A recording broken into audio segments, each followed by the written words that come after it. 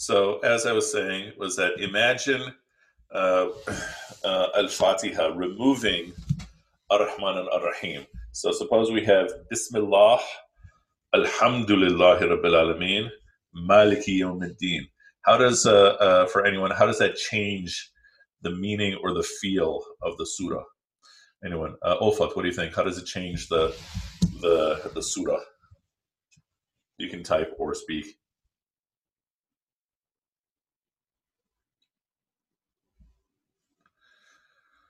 Or not.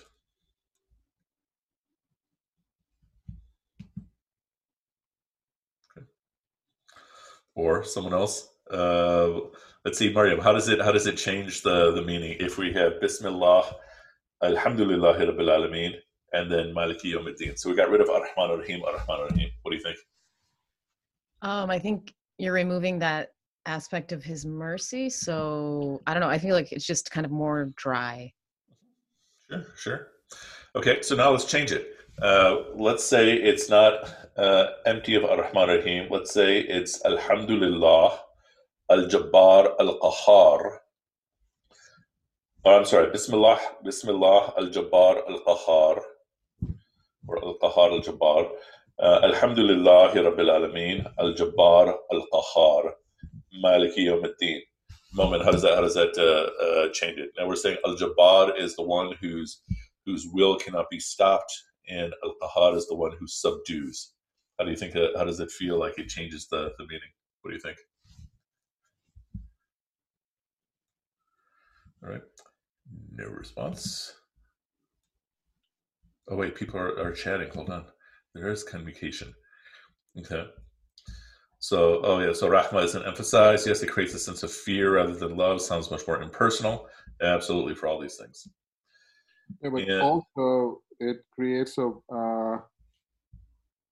a feeling of self-centeredness without any connection to the creation. Explain. So, if you say Al-Jabbar Al-Qahar, it's again the emphasis of Allah's potency of doing His will. The human being or his creation is nothing more than something on which his caprice is going to be acted upon. There's no free will, in other words. Okay, so you're saying self-centeredness on Allah's part. Yeah. Okay, got it. I think you meant on our part. Yeah. Yeah, very much so. And if you look and the previous question of yours, when you said if you take out what was it? If you take out Ar-Rahman Ar-Rahim, and you just say Alhamdulillah, Rabbil Alameen, and so forth, again, it re-emphasized the same thing, unipolarity. Whereas, the Fatiha is basically giving you not necessarily an equal polarity, but there is an origin and there's a recipient. So. And then Tanvir says this is the current understanding of most Muslims. I think that's true for a whole lot of Muslims. Yeah, that our default impression of Allah Ta'ala is one of force, as opposed to Rahma. And then who do we have after that? Then we have negates the connection between Allah and His creation. Yeah, absolutely. And changing the word would inspire more fear than hope. I think that's actually a very, very central point of all of this. That Rahma, by speaking of Allah as this source of Rahma, we're making the default to be one of hope over fear. Okay. And so that point we're going to be revisiting actually in just a moment. And then Ahant is saying, is if you push the narrative of mercy, wouldn't that make it easier to think that every struggle is good for us? Yeah, I think so. That if everything, whether we see it or not, is mercy, then that type of conditioning, I think, makes things much more easier. As opposed to, if we're saying Al-Jabbar Al-Qahar, then it's kind of like saying every ease is actually going to be doomed. It's going to be followed up with some sort of doom. Okay, how does it change if we have the tough attributes at first and then the gentle attributes second? So we do Bismillah al-Qahar al-Jabbar. So in the name of Allah, the one who subdues, the one whose will cannot be stopped. Alhamdulillahi Rabbil Alameen. And then Ar-Rahman Ar-Rahim, Maliki Yawmiddin. How does that change everything? What do you think? Anyone who wants to chime in or type in? Let's see who. How about Stephen Lath? What do you think? Either type or microphone. The foundation changes, it flips. Keep going. Oh, it flips? Okay. I'll keep going. Yeah. Okay. What if we do the reverse? What if we do Bismillah ar-Rahman ar-Rahim and then Alhamdulillahi Rabbil Alameen al-Jabbar al-Qahar Maliki Yawmiddin? Seems to me that if we do that, it starts out merciful, and then as we get closer to the Day of Judgment, it gets very, very tough. So what is the point in all this? That if we look at all the attributes, so yes, sense of fear and then love, if we look at all the attributes that we find of Allah in the Quran, we tend to divide them into two parts. The attributes of beauty, al-Jamal, and the attributes of majesty, al-Jalal. Good. And in theory, if this was to be balanced, then Allah would use an attribute of beauty like Rahma and an attribute of majesty like Jabbar, Rahman and Jabbar, if it was to be balanced. But Allah Ta'ala chose not to give that type of balance. Rather, the default He's giving is Rahma and 4 direct references to Rahma. And so again, to keep the point in mind, in terms of how you look at the world. Okay, so Dia Annie, I'm saying that we would often try to imagine things in terms of balance. And if we're looking at balance in terms of the attributes of Allah, we'd have the attributes of beauty, and then we'd have the attributes of majesty, or the attributes of gentleness and the attributes of power. Okay. And so if this was going to be balanced, we'd have not Ar-Rahman Ar-Rahim, Ar-Rahman Ar-Rahim. We'd have 2 attributes of beauty, like Ar-Rahman Ar-Rahim, and then 2 attributes of power, if it's balanced. But that's not what Allah Ta'ala is just depicting for us about Himself. It's all the attributes of beauty, the attributes of gentleness, that is His default interaction with us. And this is a recurring thread that we find throughout the Quran, that this seems to be much more prevalent than the attributes of power. The attributes of power are absolutely there. But think about this now. Next big point. What in my heart I perceive of Allah is going to inform how I look at the world around me. Good. When we say us, is that specific to humans or all of creation? I'd say both, either or. Good. But especially humans. So how I understand Allah, how I truly internally regard Allah is going to inform how I look at what happens in my life. Okay. So we might all say, okay, the main attribute of Allah Ta'ala in relation to creation is mercy. But what do I truly believe in my heart? So, for example, when students are coming to my office, very commonly they believe they're saying things like, okay, God's angry with me. Why? Because He is. Because I'm a horrible person. Because I don't do anything right, so forth and so on. Or another common sentiment is people feel that God is what's the word? God has abandoned me. Let's put that into practice. If I truly feel in my heart that God is abandoning me, and let's say I get into a car accident, then I'm going to think, okay, God's not there to help me. Okay, why wasn't God there to help me at best? If I see God as punisher, and then I get into a car accident, I'm going to probably see that in some form as a punishment of God to me. If I see God as apathetic, as not caring, then that's how I'm going to see what the world is, and I'm going to act in response to that. Now the goal is to not only see God as merciful to me, but to see God as pouring mercy upon me. And then if I get into the car accident, I mean, I'm still going to have struggle. That's still a guarantee. One thought I'm going to have is this was horribly bad, but it could have been so much worse. Alhamdulillah, this other thing didn't happen or that didn't happen. Again, what is the key point here? How I truly regard Allah in my heart is going to inform how I look at the world. It's going to inform how I look at what happens to me in the world. Some people take it to the other extreme and use Allah's rahmah and forgiveness to justify actions that they shouldn't be doing. Yeah, absolutely. I'd say that's actually different. I'd say that's more not saying that God is merciful. I'd say that that's saying that God doesn't care. And thus he's not going to give me justice, so I can do whatever I want.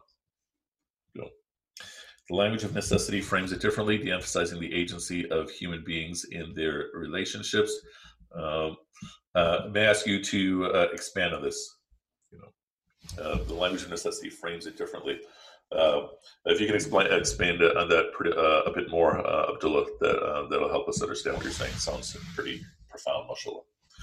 Okay, yeah, you have to. Okay, so again, keep that point in mind because we're going to be adding another big element to that in just a few moments here. Again, that how I perceive Allah in my heart is going to inform everything.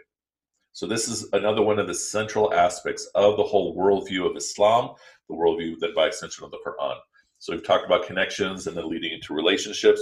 We talk about connecting with Allah by ways of his names and then from there his mercy, and that his mercy is especially focused on me. And then what we're saying is what I think of Allah is going to inform how I see the world, which will then inform am I optimist, pessimist, realist, all those things. Okay. So to put it in another perspective, think of a couple scenarios. How I look at my future in this dunya, how I look at my response to my future in this dunya, and how I look at my plight on the day of judgment. Good. So three scenarios. The default I should have for how I look at the future, meaning what does Allah hold for me in the future, should again be mercy. It's going to include struggle, but my default should be hope more than fear. Okay? And I'm saying this especially conscious of the time that we're in right now, where literally we don't even know what the situation is going to be in 1 week. Okay? And we definitely don't know what the situation is going to be in 2 weeks, what to think of about a month or two from now. Okay? With what the epidemiologists are saying in terms of what the future is of the spread of all this. Okay? And still, I will in just a second. Still, my default outlook for the future should be hope over fear.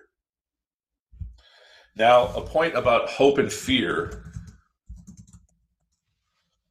You cannot have hope without fear. You cannot have fear without hope. Okay. Hope has fear built into it. Meaning, what is hope? Hope is saying, I want this thing to happen, meaning I hope this thing will happen, but I fear it will not. What is fear? Fear is the opposite. Fear is, I fear this thing was going to happen, but I hope it will not. So I do a lot of spectrums. So imagine a spectrum where in one direction you have fear and in the other direction you have hope. And so the more hope you have, the higher your hope is, the less fear you have. And the greater your fear is, the less hope you have. And so my default should be in my heart that Allah is pouring rahmah on me. And again, that does not mean I'm not being hit with struggle, but he is pouring rahmah on me. And thus, in terms of what the future holds for me, meaning what Allah Ta'ala has willed for my future to be, my default should be hope more than fear. And then, and let's make that point a step further. What do you call hope that actually has no fear in it? How would you define that? And then likewise, what would you call fear that has absolutely no hope in it? Any thoughts? So Nabiha has taken this in class literally just a couple weeks ago. So alhamdulillah, she's taken her notes and she remembers. So And fear would be despair. Yeah. And so hope with no fear equals certainty. Fear with no hope equals despair.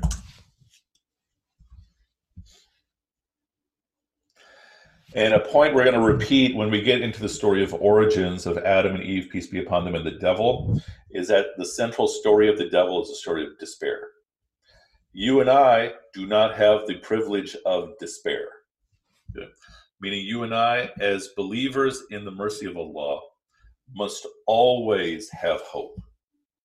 And so think of a metaphor. Imagine you're in the middle of the ocean. You're in the middle of the Atlantic Ocean or the Pacific Ocean in the middle of the night, and you barely have a raft or a life preserver. And it's the middle of the night, and it's thunder and lightning, and it's complete darkness. You still have to, even if it takes you reminding yourself, have to have hope that there's light somewhere. Okay.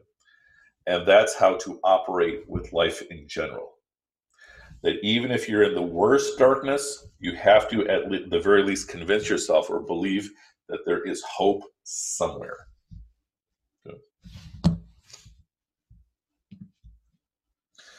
Substituting Qahar and Jabbar, talking about compelling in power makes it seem as if things are inevitable. Yeah, I think it's a really good point. Yeah. The language of cosmic power, sorry, I'm kind of computer illiterate here, creates degrees of difference between man and the divine. Might make it harder for man to relate to the divine. That last part we're going to touch on, about relating to the divine, inshallah. Okay. And so why do you call despair privilege? Okay, very, very good question. Why am I saying that? Because when we despair, we're actually making a choice. And I'm saying we don't have even that option as a choice. That's why I'm using the word privilege. And it sounds counterintuitive, but that's the exact point that I'm making. Okay, so now the first question was, how should I look at my future? The default should be hope over fear. Now, the second question is, how should I look at my response to what Allah is going to be giving me in my future? That should be more fear than hope. And my source for that is Surah Al-Asr. Good. So Surah Al-Asr, simple translation, we're all familiar with it. Wal Asr, okay, I swear by the swift passage of time, Innal insana lafi khusr, that indeed, humanity is losing. It's in loss. I mean, that's basically saying you're losing. Except for those who believe and do right and call one another to truth and call one another to perseverance. So we're basically saying the default in terms of my use of time is probably that I'm going to be wasting quite a bit of that time. Good. And thus, what am I saying? If we look at all of the rahmas that Allah is bestowing upon me, more than likely I'm going to fail in appreciating it. I'm not going to succeed in appreciating it. I should have more fear than hope in terms of how I'm going to respond to it. Good. Now, this is the third question, Ahans. How should I look at my plight on the Day of Judgment, however? It should be a complete balance of hope and fear. Good. And that is taqwa. Okay. And we're going to have multiple definitions, Quranic definitions of taqwa. But what am I saying about the Day of Judgment? I should absolutely have fear of my doom. So like Tanvir mentioned that the common approach in our community regarding Allah is Al-Jabbar Al-Qahar. The common approach in our community, at least in lip service, is also that we're all doomed, right? I should have hope that I am, or I should have fear that I'm doomed, and I should have equal hope that I'm going to paradise. Good. Now, what is the trick of shaitan? The trick of shaitan is to make me have one or the other. Yeah. Either to make me feel like I'm doomed. And if I feel like I'm doomed, how do I change that? I should just give some praise of Allah, like say Alhamdulillah or Subhanallah, and thus automatically I have improved my plight on the Day of Judgment. Likewise, if I believe that I'm guaranteed, to relate to Ulfat's example that, okay, some people take Allah so merciful that they can justify anything. Then I should start saying astaghfirullah. But the ideal that I should have is balance of hope and fear regarding my plight in the day of judgment. The way Imam al-Ghazali portrays it, he says that you should have the fear that if only one person was going to hell, you should have the fear that that's you. And you should have the hope that if only one person is going to heaven, you should have the hope that that's you. The key point is, in dunya, my default should be more hope than fear. In my response to dunya, it should be more fear than hope. But in terms of my plight on the day of judgment, it should be a balance of hope and fear. Okay. Make sense so far? Anybody have any questions about this? Good. Okay, we'll continue. Okay, so we said that's the first half of the surah. The first half of the surah is all about Allah. Bismillah ar-Rahman ar-Rahim. The issue is the question of human agency that we'll get into. It's a lot of questions that are related to free will and predestination that we'll get into ayah 6 and 7 of Surah Al-Baqarah. So the Surah Al-Fatiha begins with Bismillah ar-Rahman ar-Rahim, Alhamdulillah, Rabbil Alameen, ar-Rahman ar-Rahim, Maliki Yawmiddin. Right from the start, from the very first word, the Al-Fatiha has 8 references to Allah Ta'ala, which is again also giving us what is the whole foundation of the deen. It is our connection to God. Good. And now we're going to get into the second half, which is getting into what are we in relationship to Allah Ta'ala. So the next line is Iyaka na'budu wa iyaka nasta'in. So first some grammatical points. So there's 2 parts to this. Iyaka na'budu, you alone we worship. Second half, wa iyaka nasta'in, you alone we ask for help. Good. Now again, grammatical point, iyaka is making things exclusive. So if I said na'buduka wa nasta'inuka, I'm saying you we worship, you we ask for help. Because I'm saying iyaka, this Arabic technique, I'm saying you alone. Okay, which as Muslims we already know this. You alone we worship, wa iyaka nasta'in, you alone we ask for help. Okay. Now, na'budu, we said it is worship, and worship we've already defined, right? We defined this essentially at the beginning. Someone remind us, what is the word for worship? Actually, in fact, I'll do that. That's ibadah. Someone define, how did we literally translate ibadah? You can either speak in the microphone or type it out. Whoever wants to do it first wins the prize. Okay, absolute love, mashallah. So to give your most extreme love is ibadah. Okay, very good. So now what are we saying here?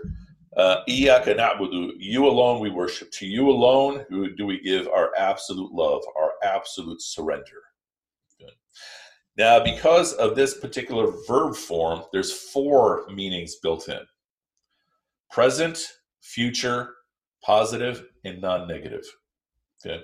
Present, you alone do we worship. Okay. Future, you alone will we worship. Present, non-negative, we do not worship anyone else. Future, non-negative, we will not worship anyone else. So 4 meanings are built into that. You alone do we worship, you alone we will worship, we do not worship anyone else, we will not worship anyone else. Okay, that part I think as Muslims is the easy part. We've already discussed this in multiple ways. Now the second part is where things get fun. Wa iyaka nasta'in. You alone we do ask for help. You alone we will ask for help. We do not ask for help from anyone else. We will not ask for help from anyone else. Okay, again, 4 meanings built in right there. So here's the question. The question is, if I'm saying to Allah, you alone I ask for help, and I do not and will not ask for help from anyone else. Suppose, I have a car problem and I can't fix it. Can I call up AAA and ask them for help? Yes. Why? Explain it, argue it. Because you're on the roadside, your car's broken down, so you need a mechanic. You need someone who knows specifically how to, deal with the car. Okay, so, but that ayah looks like I'm saying I should just be making dua to Allah and it should be fixed. Yeah, but, pray and use your brain too. Okay. I mean, we're not. This isn't magic. Okay. I mean, you have to use your brain. Okay. So, okay, good. So let's see. Mariam says, not ask for help from another spiritual aspect is, i.e., praying to idols. If you can explain the point a step further. Diana saying, tire a camel before you leave Allah, the rest to Allah. Okay. Diana saying that's help provided by Allah. Al-Fatah saying that God is helping us through them. Okay. All right. I think the way I'm taking it is like when you're only asking Allah for help, it's certain things that it's in the spiritual realm, like it's nothing that you could physically get from Allah subhanahu wa ta'ala. I mean, you can get things, but like you said, getting your car fixed or I don't know, buying a house and getting help moving in, certain things like that. Okay. So again, you're all correct. Momin is saying it would be necessary to view that help as caused by Allah. Yeah, definitely. So think of this as being answered differently according to various levels of faith. The first level of faith, which I'm going to call the realm of physics, the realm of cause and effect. Okay. Allah's domain is above all. Allah facilitates that means to you. Okay, absolutely. This is sort of essentially what the others are saying as well, mashallah. So in the realm of physics, okay, everything's cause and effect. There, I'm praying to Allah for help, but I'm turning to the mechanic to fix my car. Okay, meaning the common level of faith that most people are at. A level above that is I'm making dua, and I'm calling the mechanic, and I'm saying, Ya Allah, please make this mechanic be the one who can help me. The mechanic comes along, Ya Allah, please make this mechanic, whatever it is that this mechanic's doing, please make it fix my car. Okay. So now I have more of a focus on Allah. A level above that is where everything is dua only. Okay. And here we are speaking about the relationship between Islam to Iman to Ihsan. Okay. So most of us, so Mariam's natural question is that realistic? So what we're saying is that the most of us will be at the level of Islam, which is the level of essential physics, right? That, all right, if I am sick and I have symptoms, okay, yeah, sure, I make dua, but I got to go to a physician. Okay. If I'm at the level of Iman, now I'm especially making dua that this physician's treatment of me works. Okay.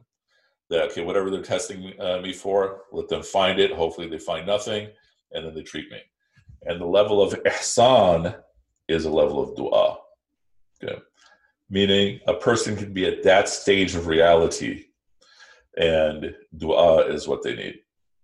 Whereas if I'm at the Islam level and I think I'm at that stage, then it's delusion, right? It's like all the people who are staying in the mosques today saying, God is going to take care of us.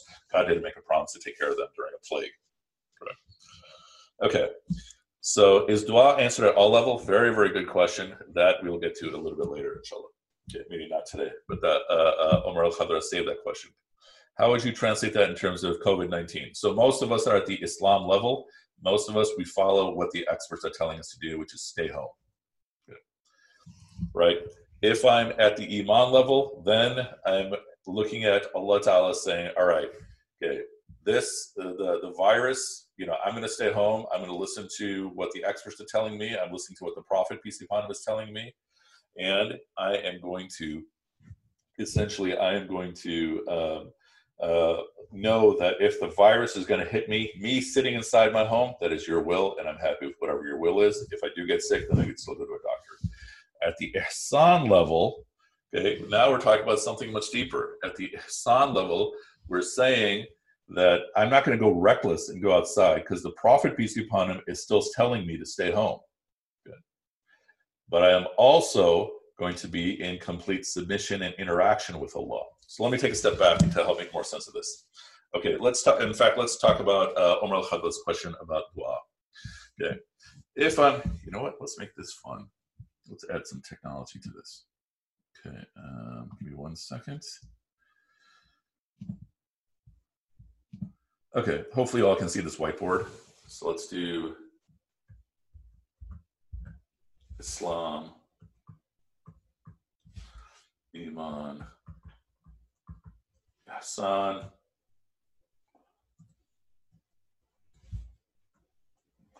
Now, all of this is part of my journey to get closer. To get closer to Allah. Okay. Islam, Iman, Ihsan. Okay. Whoops. Sorry, computer illiterate.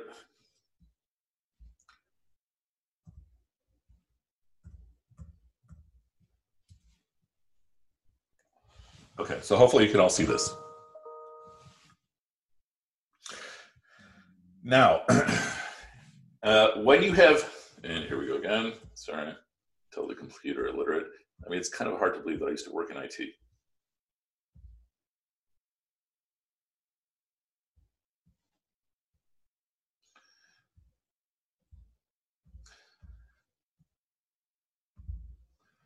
Two years later.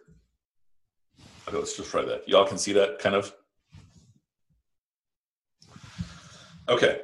Islam, Iman, Ihsan is part of my journey to get closer to Allah. So what are some things that are going to happen along the way? When we're framing Islam on its own, we're speaking of the religion that we call Islam, right? When we're speaking, that we'll come to in a second, inshallah. When we're speaking of Islam in relation to Iman, in relation to Ihsan, now we're talking about levels of faith. Okay. And what is Islam at this level? It is straight submission. From the outside in. So what are we saying here? That the Islam of the lay person, the common believer, it's coming from the outside in. Meaning I'm doing what I'm supposed to be doing because something outside of me is telling me to do so. Because the community is telling me, because the text is telling me, because the day of judgment is in the future. Even though my hope and fear is going to be inside, the day of judgment is outside of me. It's submission coming from the outside in. Okay. Iman is to have such a level of security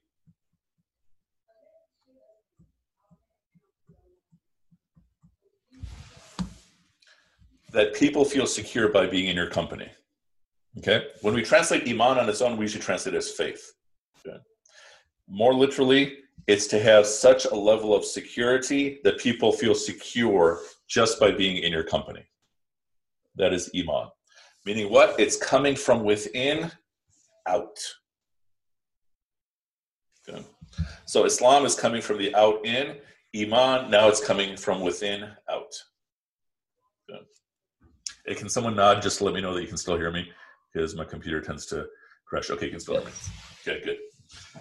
Ihsan, which we call perfection of faith, and in the hadith of the Prophet, it's you worship Allah as though you see Him. Now we're saying everything is non-stop interaction with the Prophet, peace be upon him. Or I'm sorry, subhanAllah. Non-stop interaction with Allah.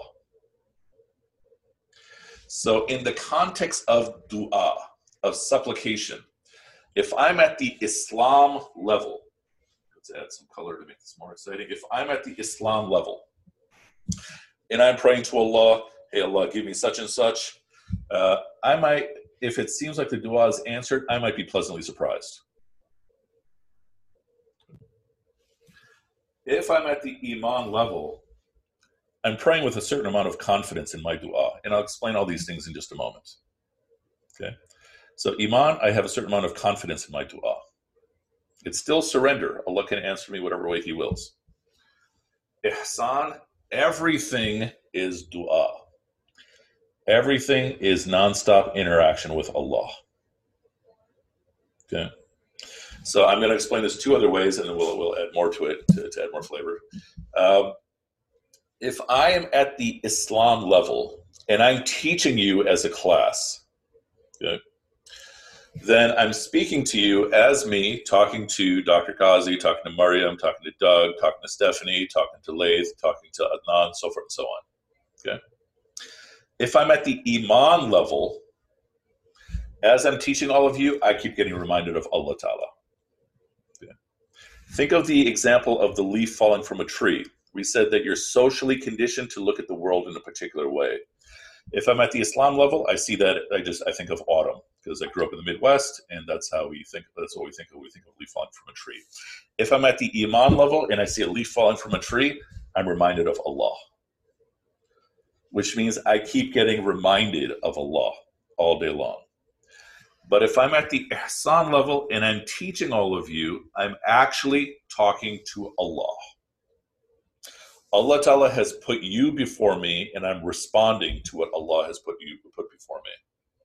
Or let's say I'm walking down the street on a normal, healthy day. Someone comes up to me, asks me for money. If I'm at the Islam level, I'm going to judge that person in every way, their smell, their clothing, depending upon what I'm like. I might judge them based on race, based on gender, etc. And that's going to influence how I'm going to help them, if at all. Okay. If I'm at the Iman level, someone comes up to me, asks me for money, first thing that comes to mind is Allah Ta'ala. And think about how that's going to affect my behavior.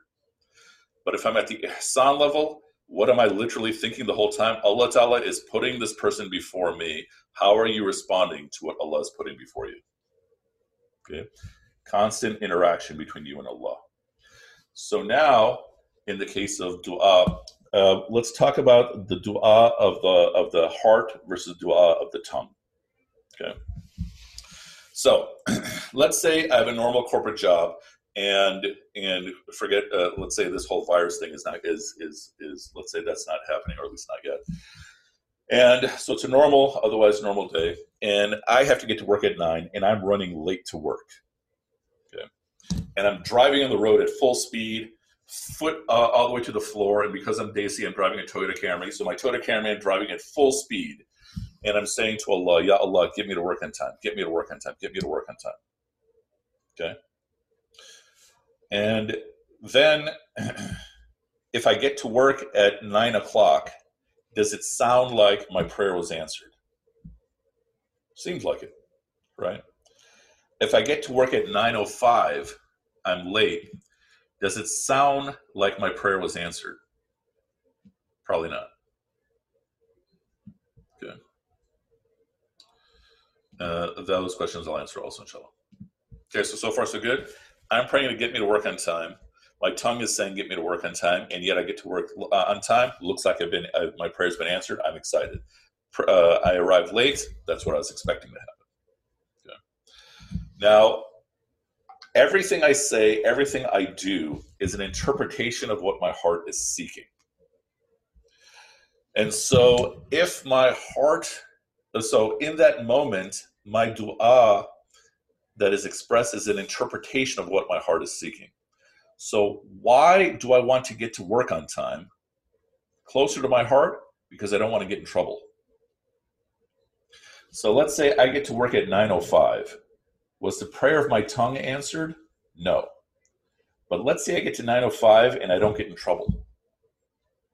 The prayer closer to my heart was actually answered. Because the tongue said, get me to work on time, but actually I just didn't want to get in trouble. And I'm fine. Now, why don't I want to get in trouble? Because I don't want to lose my job. So let's say I get to work at 9:05. I get written up, but I don't lose my job.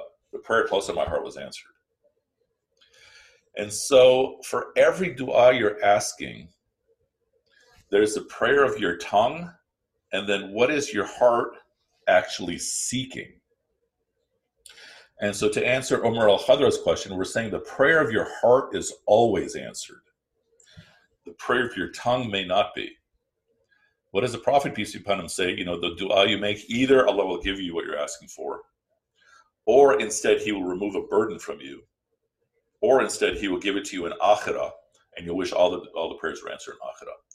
The prayer of the heart, Allah Ta'ala says, this is in Surah Al-Baqarah, or this is around Surah 2, Ayah 186, that He answers the call of the caller when the caller calls. Okay. And the prayer of your heart is always answered. And the prayer of your heart is almost always something simple, like, Ya Allah, give me mercy. Okay. but I interpret in that moment, okay, I don't want my whole world to fall apart, which means I don't want to lose my income, which means I don't lose my job, which means I get to work on time. Okay. And so all of our prayers is an interpretation of what our heart is seeking. When I get to the Iman level, I know what my heart is actually seeking. When I'm at the Islam level, there's all these layers in between, and I get disconnected. At the Iman level, I know what my heart is seeking, and I'm praying accordingly. Can a person be at the Iman level but have a misunderstanding of God's mercy? That's quite an abstract point, and so I'm going to say technically no, but I would ask you to look at both possibilities. What if we say yes? What if we say no?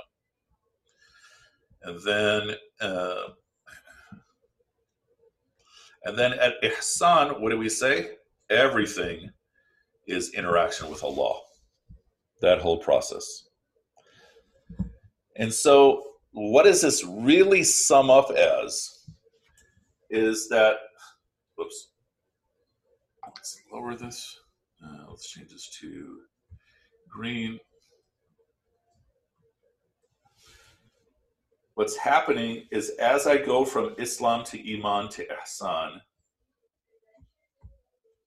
my narcissism is decreasing.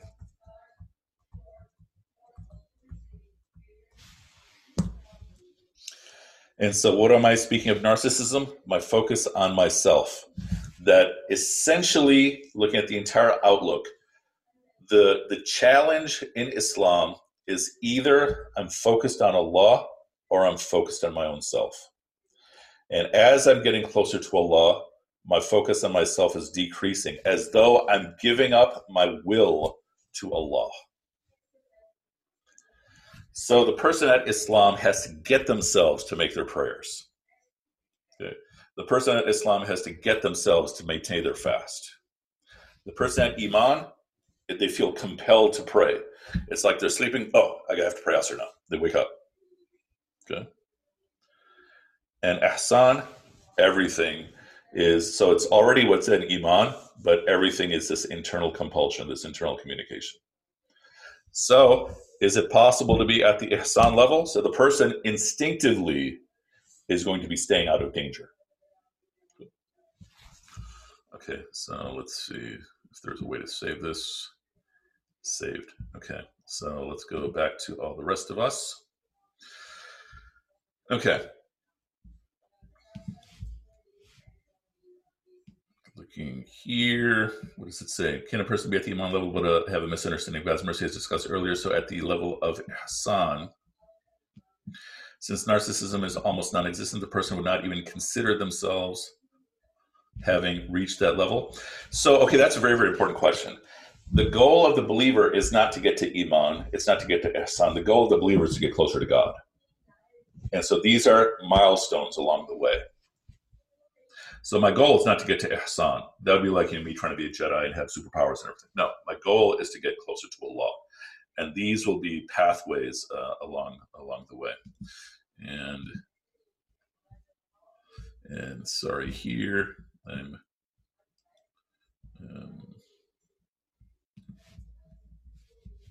for some reason, it's not letting me scroll down. Do these levels fluctuate as we hear our Iman is never... nice to see you, Hannes. Okay, do these levels fluctuate as we hear our Iman is never at a constant state? Oh, very nice question. So there is debate, can Iman increase or decrease? And the legal scholars say no, because there either you have Iman or you don't. But does Iman, do you fluctuate within each level? Yeah, you do. Okay.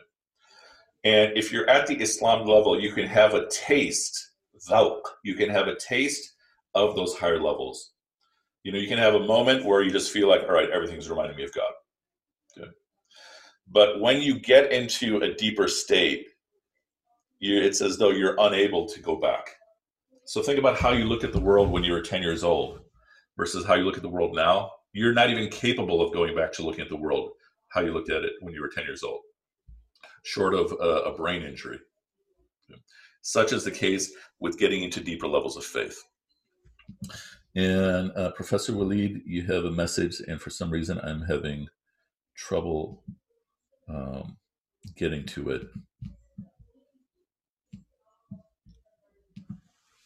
At Ihsan, do rituals lose their value? I think at Ihsan, the rituals actually have much more value.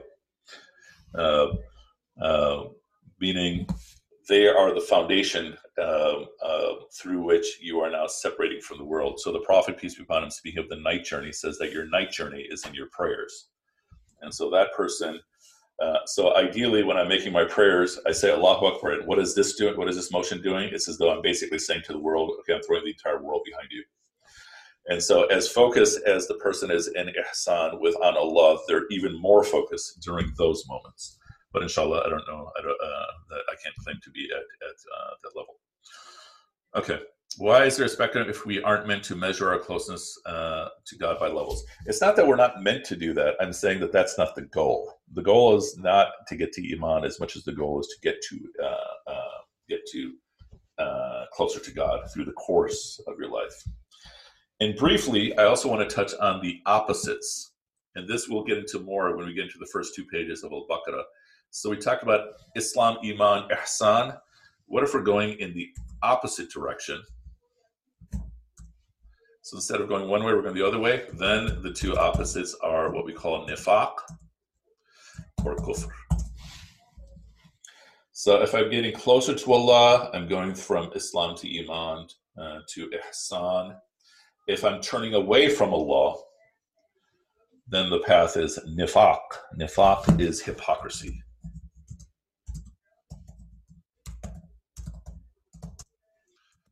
Kufr here in this context is outright rejection. We gave one definition of kufr before, which was ingratitude. And I should add another one, which is fisk, which is a shameless rebellion. This is the person who just doesn't even care.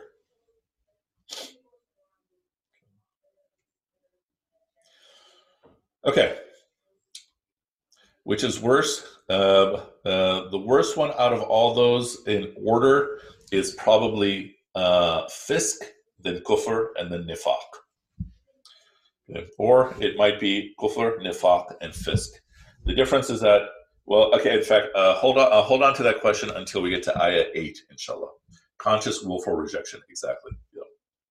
The difference between nifaq and fisk is that a person of nifaq still has embarrassment or shame, whereas a person of fasik has none.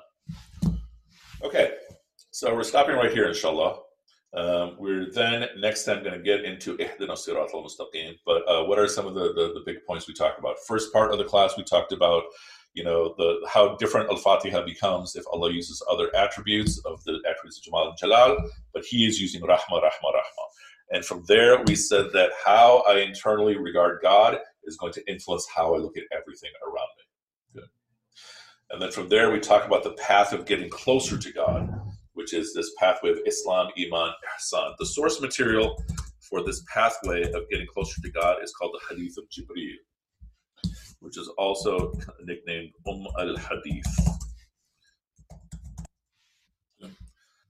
And that, if you type that up, you can find it very easily. This is a very, very famous narration. Most common narration is by Omar, second most common is by Abu Huraira, where they're talking about this moment where they're sitting with the Prophet. Someone, this man comes in and asks all these questions, and it turns out it's the angel Jibreel. Okay. Once again, I'm very sorry for going over time. Did you figure out the audio sharing? Yes. Let me give you really quickly the recording links. So it doesn't seem to work if I give you the playlist, but it does seem to work if I give you the actual if I give you just the individual track addresses. So really quickly. So these are just audio recordings.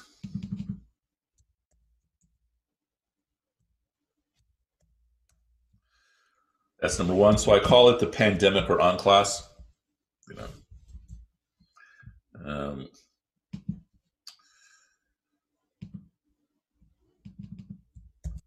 two, I still ask you not to pass these out to other people because, as you've already seen, my style is very, very unorthodox.